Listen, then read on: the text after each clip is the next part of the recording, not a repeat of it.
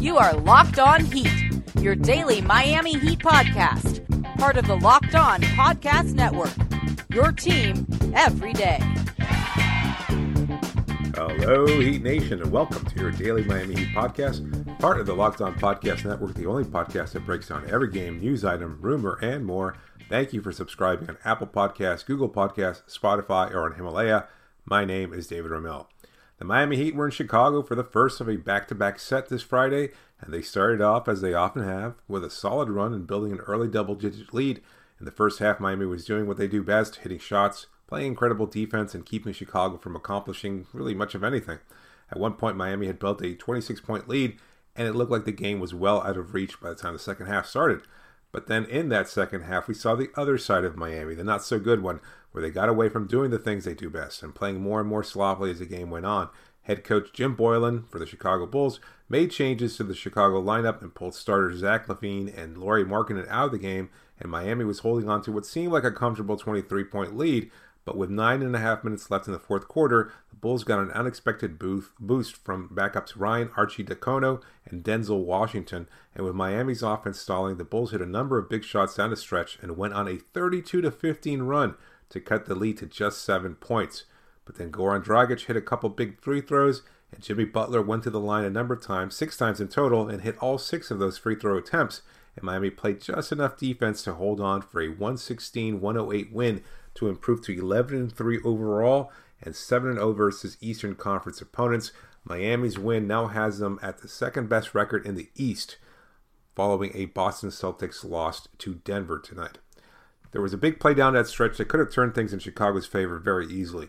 The ball was inbounded to Goran Dragic, who threw it ahead to Jimmy, and as he was trying to move the ball down court around the half-court line, he passed it as soon as he caught it and landed right on Arcidiacono, who was called for a blocking foul.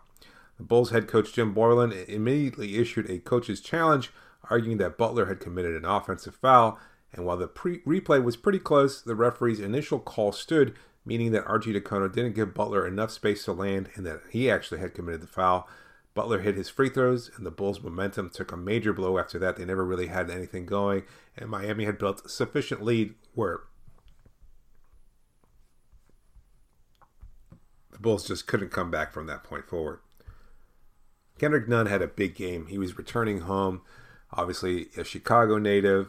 He played high school ball there. His father played there, lived in the area, and he was actually spoke to Jason Jackson during the broadcast, which was interesting to see how excited they were. I think he mentioned something close to 300 members of Kendrick's friends, families, and acquaintances were all there.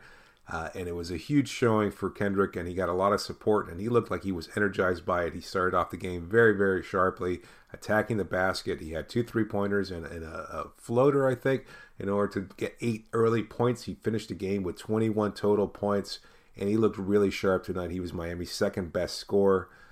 He looked very aggressive, doing what he does best. He played some sharp defense as well, and he looked very, very good in his hometown return. Sometimes that could be a problem. Sometimes players go back home and they're inundated with requests for tickets. It can be a huge pain and something that just kind of takes over the whole moment.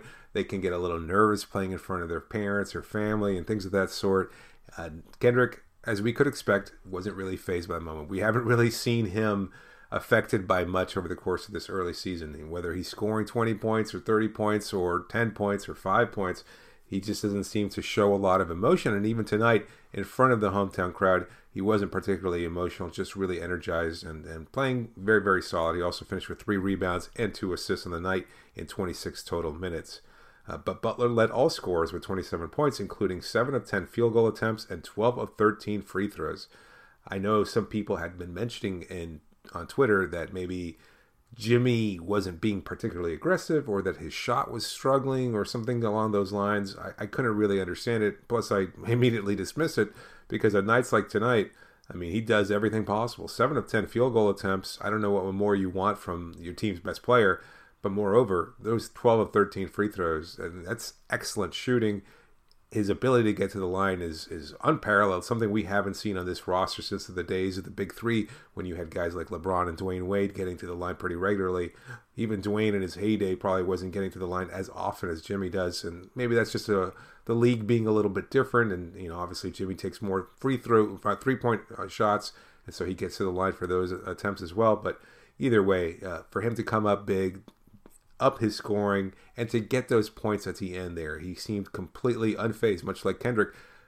He is a clutch performer, and we have come to rely on him in these clutch situations. There haven't been many, as Miami has had numerous blowouts over the last 5-game winning streak, but at the same time, to know that the game was getting particularly close, not as good a lead as you'd want going into the waning moments of the game, but when he gets to the line and he draws the fouls, he's able to knock those down pretty comfortably, and he doesn't seem like he's nervous about the moment, or he didn't miss it, obviously. So very, very good showing from him.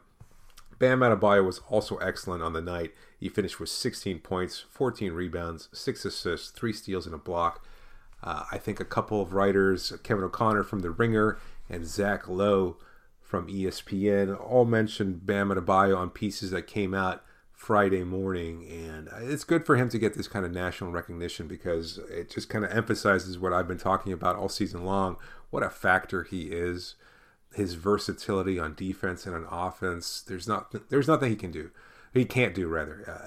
Maybe he's not knocking down mid-range shots with the same kind of level that we'd want him to. Maybe he could knock down a 15-footer to space the floor a little bit, but with this team and the number of shooters on this roster, he doesn't really have to, and he's very, very effective in what he does well. And that's another big part of what makes this season so successful, is that he's able to be a very complementary player, one who gets other players going because of his incredible playmaking ability. Again, 6 assists on the night for what is, in reality, a center. That's incredible playmaking ability.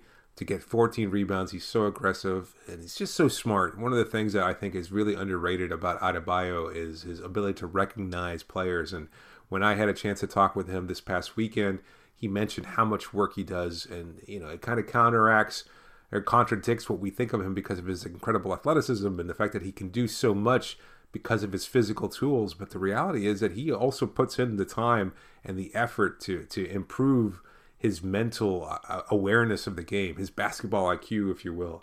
And that really shows on a night-to-night basis. He's still so young. He's only 22, and he's already demonstrated an incredible awareness on both defensive and offensive side of things. And that's pretty impressive for somebody who only played 1 year of college and is in his 3rd NBA season. He looks to be, if not an all-star this season, a future one. And I'm not sure if superstar is quite the label for him, because his production just needs to go a little bit higher. But he's so good at what he does, and it's quiet production, but on a night like tonight, it's very, very effective. And that other people around the country are starting to recognize these things really goes a long way with Adebayo getting the kind of recognition he deserves. Duncan Robinson, he came off a career-high 29 points in the previous win, but he cooled off considerably, finishing with just 8 points and 3 of 9 shooting. But I'm mentioning him because he also showed a little bit of awareness there as a shooter, and him in particular, he still manages to maintain some confidence there. Even when that shot's not falling, he's still going to take it. He has what everybody has always referred to, a necessary trait for shooters, which is a short-term memory. If you miss a bunch, it doesn't matter. Keep shooting your way out of it. Eventually, those shots will fall. But on one particular sequence there, he missed what seemed like 3 3-pointers within the span of a minute and a half. He missed 1 3-pointer in one possession. Chicago went back, missed a 3-pointer of their own, and then Duncan missed 2 more 3-point attempts on the next possession, and then they were able to get the ball back, and he drove to the rim. He recognized that shot wasn't falling. He saw a lane, and he drove and took it, and he nailed that shot, and that was why he hit his 1 2-point attempt. So that's incredible recognition from somebody like him. And he's showing that he's more than just a long-range threat. He can do more. He's incredible off the ball, obviously. His cutting, the way he moves, the way he can catch and shoot on opportunities like that. Obviously, those are all fantastic things, but his defense has improved. He's still not a playmaker. I'm not sure that we'll see that aspect of him this season.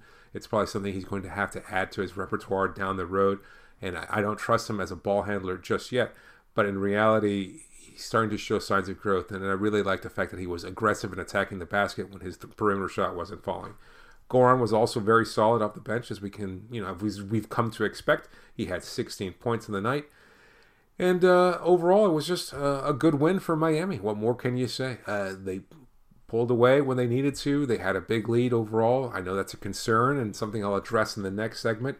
The Bulls are not a particularly good team. The loss dropped them to 5-11 overall, but they were scrappy.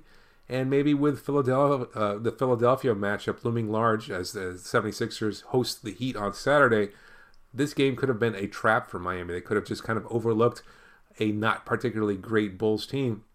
But the Bulls do force the most turnovers, about 19 a game in the NBA. And the Heat committed exactly 19 turnovers against the Bulls on Friday, which is more or less where they have been throughout the season. So that could have been a lot worse. They could have forced, maybe 20-something turnovers, and then Miami wouldn't have had the kind of production that they did. But in the first half in particular, they were so sharp offensively that it didn't really matter. Chicago's typically good defense wasn't really a factor, and Miami was able to exploit whatever they wanted to. They were able to accomplish it, and they were able to exploit the Bulls' defense pretty easily. And so a lot of that has to do with their incredible passing. The Bulls can't force turnovers when the ball isn't sticking, when it's moving around, when they're finding guys who are cutting or under the basket.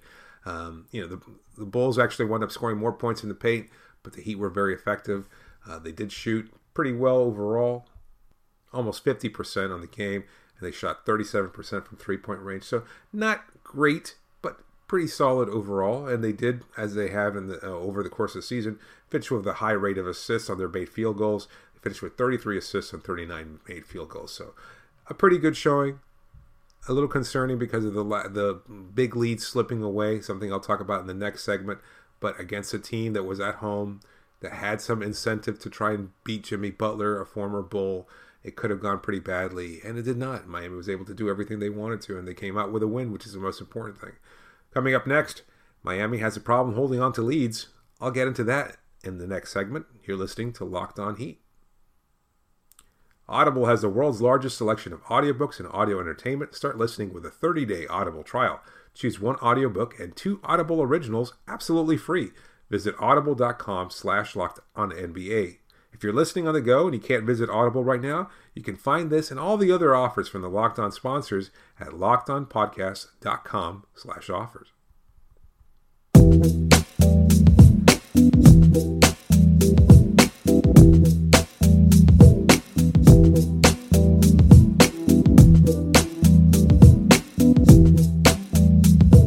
I'll get into the player and stat of the game in the next segment, but first, some more thoughts on Miami's continuing problems of blowing big leads. It's something we've seen pretty regularly over the course of the season. One, they've managed to build big leads in the first place, so that's an impressive thing.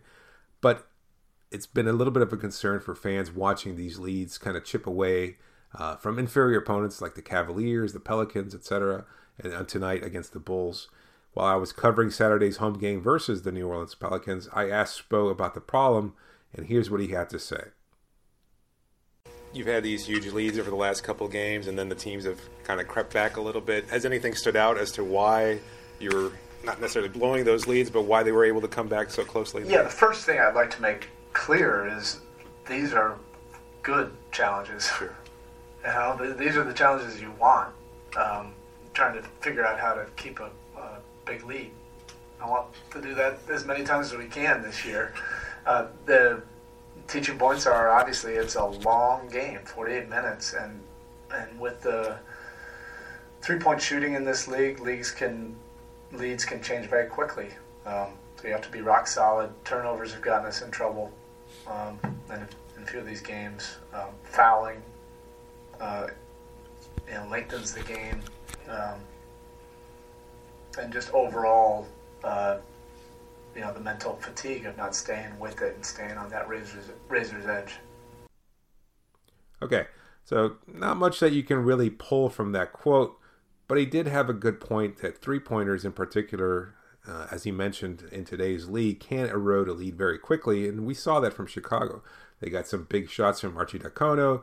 Denzel Valentine, who hadn't played much, came in, immediately knocked down a few three-pointers. I think he finished with 3 shots from the perimeter there, so it can make a huge difference. If you haven't established a rhythm offensively and then all of a sudden get it going We saw that against the Pistons. I think that was one of the first games where we had a big lead, and then Luke Kennard started to get hot in the second half, and he finished with 20-something points, all of which he had in the second half. He went scoreless in the first, but Kennard managed to knock down a few shots in the second half, and I think it's something that happens with the 3-point shooting, being as much of a weapon as it can be in today's NBA. Players are going to be able to convert those over a course of time. And as Spoelstra mentioned in his quote, the mental fatigue is a factor. I think it's something to consider, is that it's hard to focus all the time, and you're going to get tired over the course of the game, and you're not going to be as sharp mentally. You're going to make some mistakes. You're going to turn the ball over. That leads to turnovers, which could lead to transition points for an opponent. And, I also think that physical fatigue is a factor. And I think that a lot of that has to do with Miami's style of play, especially if you notice how we build those big leads in the first half. They move the ball so much. There's always off-ball movement. There's cutting. And that takes some energy to do on the offensive base. I mean, you have guys like Duncan Robinson and Kendrick Nunn and Goran and Jimmy who are moving around, and you have a player like Bam Adebayo who can facilitate. Pretty much the only player who's not moving around a whole heck of a lot is Myers Leonard. But the rest of the roster is pretty much running around constantly around screens, getting open looks, and that could be a little exhausting. Conversely, you also have that kind of energy being spent on defense. That's how they're so effective at forcing turnovers. They get into passing lanes.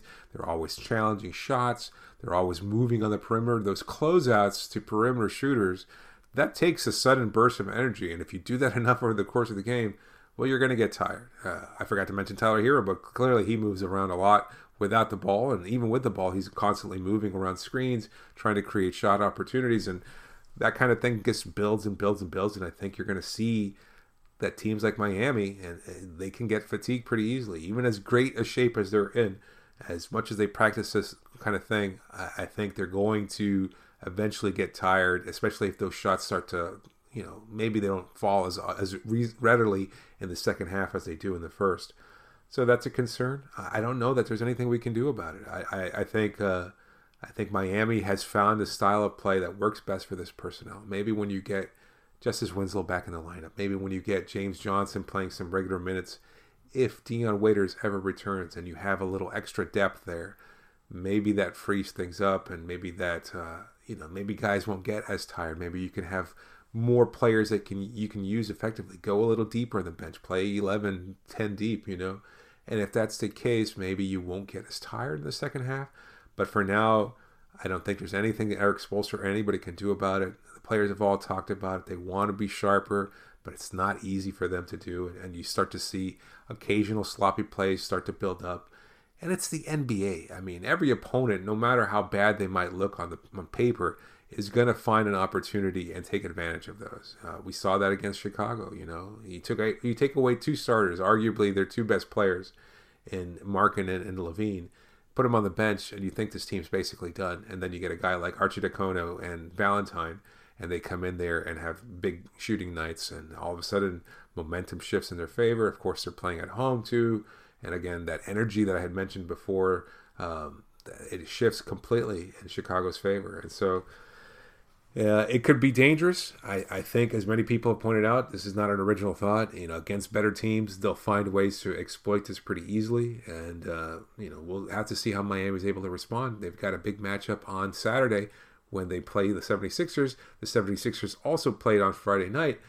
But we'll see if Miami's able to muster the same kind of energy and be able to hold on to, if they're able to establish a big lead first, and if they're able to even hold on to it.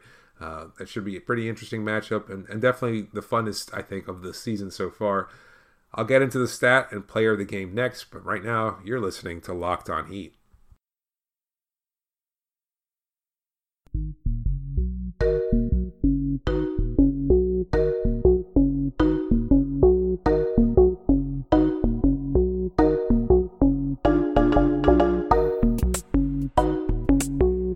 Listen to and subscribe to new and archived episodes of Locked On Heat on Himalaya, as well as on Apple Podcasts, Spotify, and Google Podcasts. If you're on iTunes, please leave a rating and a review, especially if it's a good one. So my stat of the game, 86. And that's the percentage of free throws on Friday night against the Bulls, where the Heat went 24 of 28. I remember earlier in the season, it was a concern after a number of games where Miami's free throws, they were struggling to hit those free throw shots. There were a few games there when they were in the low 70s, and that was a concern, especially in the second half when they hadn't gotten to this kind of comfortable rhythm on offense, and they weren't necessarily building these huge 20-point leads. They weren't making their free throws either, and so they started off the season again around the low 70 mark. I took a question, I think, for a mailbag asking me what I thought the free throw percentage would eventually increase to. I said somewhere around 78, 79%. Tonight, 86%. Nights like tonight, obviously, are going to push that percentage a lot higher. Right now, even with the drastic improvement and Butler's return, the Heat is shooting only 74.6%. So slightly better than what they were, and that's up to 23rd in the league. So not bad, not the worst. And, that's where they've been over the last couple of seasons, with Hassan Whiteside shooting as many free throws as he did, with guys like Dwayne being arguably Miami's most prolific free throw shooter. And that was a problem because he wasn't hitting those at a pretty consistent rate. But you get a guy like Butler who hits them so well. Tyler Hero, Goran Dragic, and others. Even Bam Adebayo, probably Miami's worst free throw shooter, is still hitting them pretty well. And so I think you're going to start to see that percentage pick up slowly over the course of the season. And it should wind up at around 78, 79% as I expected it to be. The player of the game, well, who else could it be? Jimmy Butler. As I mentioned before, just continues to do so much. If you have concerns about his shooting, don't. I'm glad to hear John Crotty pointed out on the broadcast, because it's something I've mentioned before, that Butler is very, very good at picking his spots. He knows when he can turn it on, when to back off a little bit, when to be more of a playmaker than an aggressive scorer, and how to balance the two. Those are incredible things. And I've mentioned it even before the season started, that I think this was an MVP type season. It would be an MVP type season for Butler. I think he certainly lived up to that. I know the MVP conversation is all about narrative. It's about, well, which player can guide which team to something unprecedented, or which player can accomplish something as an individual that no player has done before. Ergo, Russell Westbrook. And Jimmy's not going to achieve a triple-double, or he's not going to average a triple-double for the season. His production isn't going to be as high as James Harden's or Giannis Antetokounmpo's or even LeBron James or Anthony Davis's or even Luka Doncic. He's just going to put up a lot of numbers. He's going to do a lot as a playmaker. He's going to get some rebounds as well. And he's going to play better defense, I think, than any other MVP candidate. So right now, I'd say he's probably playing as a top 10 player in this league. That's probably not good enough to get legitimate MVP type consideration, but I think it's deserved regardless, because he's helped unlock this Miami offense and this defense and made this team a really fun group to watch, and that can't be discounted. It should be taken into consideration. It won't, but it should be. The scapegoat of the game, from the Miami side, I didn't actually see anybody who was a problem. I mean, there was the overall fatigue that set in the second half, but even that wasn't as glaring a problem. They still had that big lead, and you have to give Chicago credit. They were able to knock down some shots that nobody expected them to knock down. Denzel Valentine is not that kind of shooter, and he had an incredible performance in the fourth quarter in particular. And so my scapegoat of the game is actually on the Chicago side. It's Zach LaVine, who did struggle on Friday. He was... he finished with a minus 19 as far as his plus-minus rating is concerned. He finished with just 15 points on 6 of 14 shooting. He missed all 4 of his three-point attempts. He did have 3 free throws, and he knocked all 3 of those down. But at the same time, he doesn't play really good defense. And I think it's going to be a source of friction. As the Bulls continue to rack up more losses, there's going to be some tension in that locker room. Jim Boylen's approach can be a little aggressive, can be a little difficult, and I know we started to see that when he took over the team last year. He butted heads with LaVine, and supposedly they had smoothed things out. I know in a recent podcast with Zach Lowe, LaVine talked about his relationship with Boylen and thought it was pretty good. But tonight after the game, he had this to say about being pulled out of the lineup. I guess I was to blame for it. I've gotten pulled early before by him, meaning Boylen. I guess that's just his thing to do. Just got to take it in stride. I'm not the coach. Now, that doesn't sound like a player that's particularly happy about Boylen, about the loss, about it, much of anything. And so I wonder if this is going to be a consistent source of friction for the Bulls throughout the course of the season. But either way, on the Miami side, a pretty solid performance overall. And no player had a particularly glaringly bad game, and I think they all tried to do whatever they could in order to help Miami achieve their goal, which is a victory in the United Center in Chicago. But right now, Miami has to look forward to one of their biggest matchups of the season when they travel to Philadelphia to face the 76ers. Josh Richardson was listed as out for Friday's game. The 76ers played, as I said before, on Friday. He was out for that game, and he's listed as questionable, but he was also shooting around before the game on Friday, and so it looks like he might be nearing a return. We'll have to see how that plays out, but there's going to be a lot of tension there. I expect Jimmy Butler to get booed, but I also expect you all to be watching and to send in your questions and to tune in for tomorrow night after the game for a full recap. That's it for today, however. You can connect with me on Twitter using the hashtag AskLOHeat or email me at lockedonheat@gmail.com. I'm David Ramil signing off and thanking you, as always, for your support.